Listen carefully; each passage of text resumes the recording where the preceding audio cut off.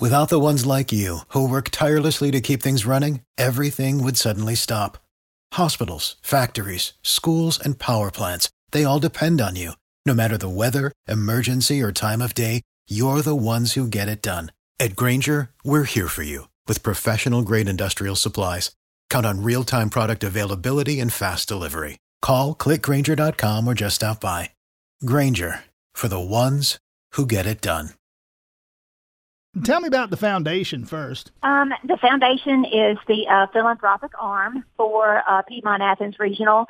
Our purpose is to raise money to help support the programs and services that we offer.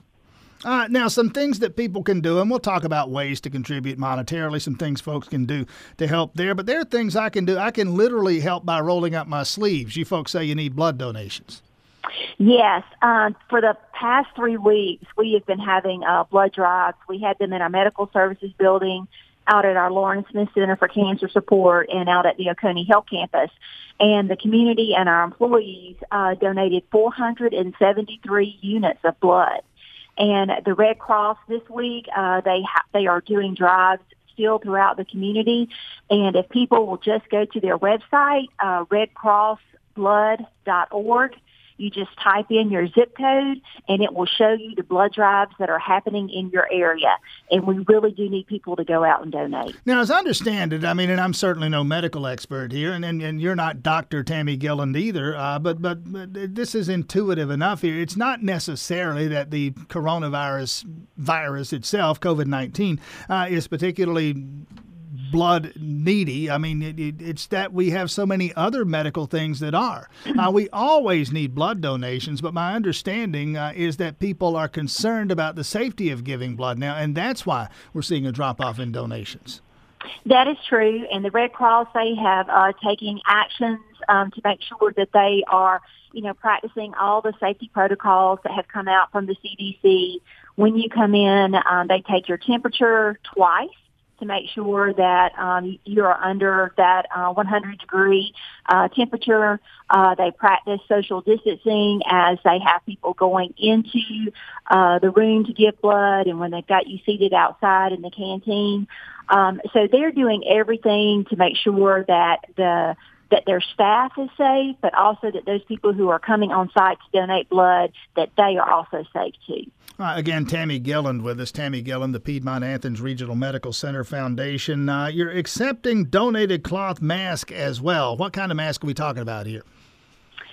These are, and we have, first let me say thank you to everyone out there in the community who are doing these for us. The cloth mask, you can find the pattern at statethelabel.com, and that's STATE. And then label, LABEL.com.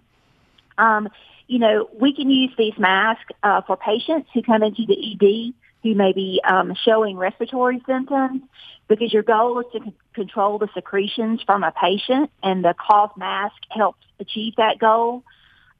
Staff like me who are in non-clinical roles but are still out in the hospital, we also can wear them to help protect ourselves and our staff and patients that are in the hospital.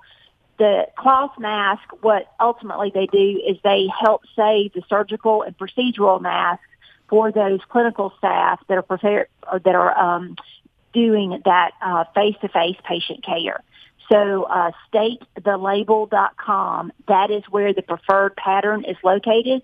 So all the seamstresses out there, they can get busy and help us with those masks. I know that we and St. Mary's can use those. And finally and quickly, the COVID-19 Infrastructure Fund. What is this? This is a fund that we created locally to help offset the costs that the hospital is experiencing because of COVID-19. First, we've got the drive-through testing out at the Oconee Health Campus. That is an additional expense that we are occurring on a daily basis. We've had to make hospital modifications.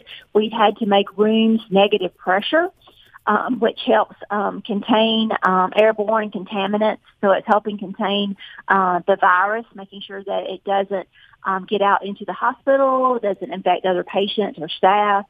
And then we also are having the cost of, PPE, which is personal protection equipment. And so those are they put a drain on the hospital and our budget. And so private philanthropy, what we can do by having people come in and make funds to our COVID infrastructure fund, we can help cover some of these costs that we are experiencing because of this virus, and help continue to keep our community safe and healthy. Tammy Gillen, again, the Executive Director of Philanthropy, Piedmont-Athens Regional Medical Center. Tammy Gillen, thanks for your time this morning.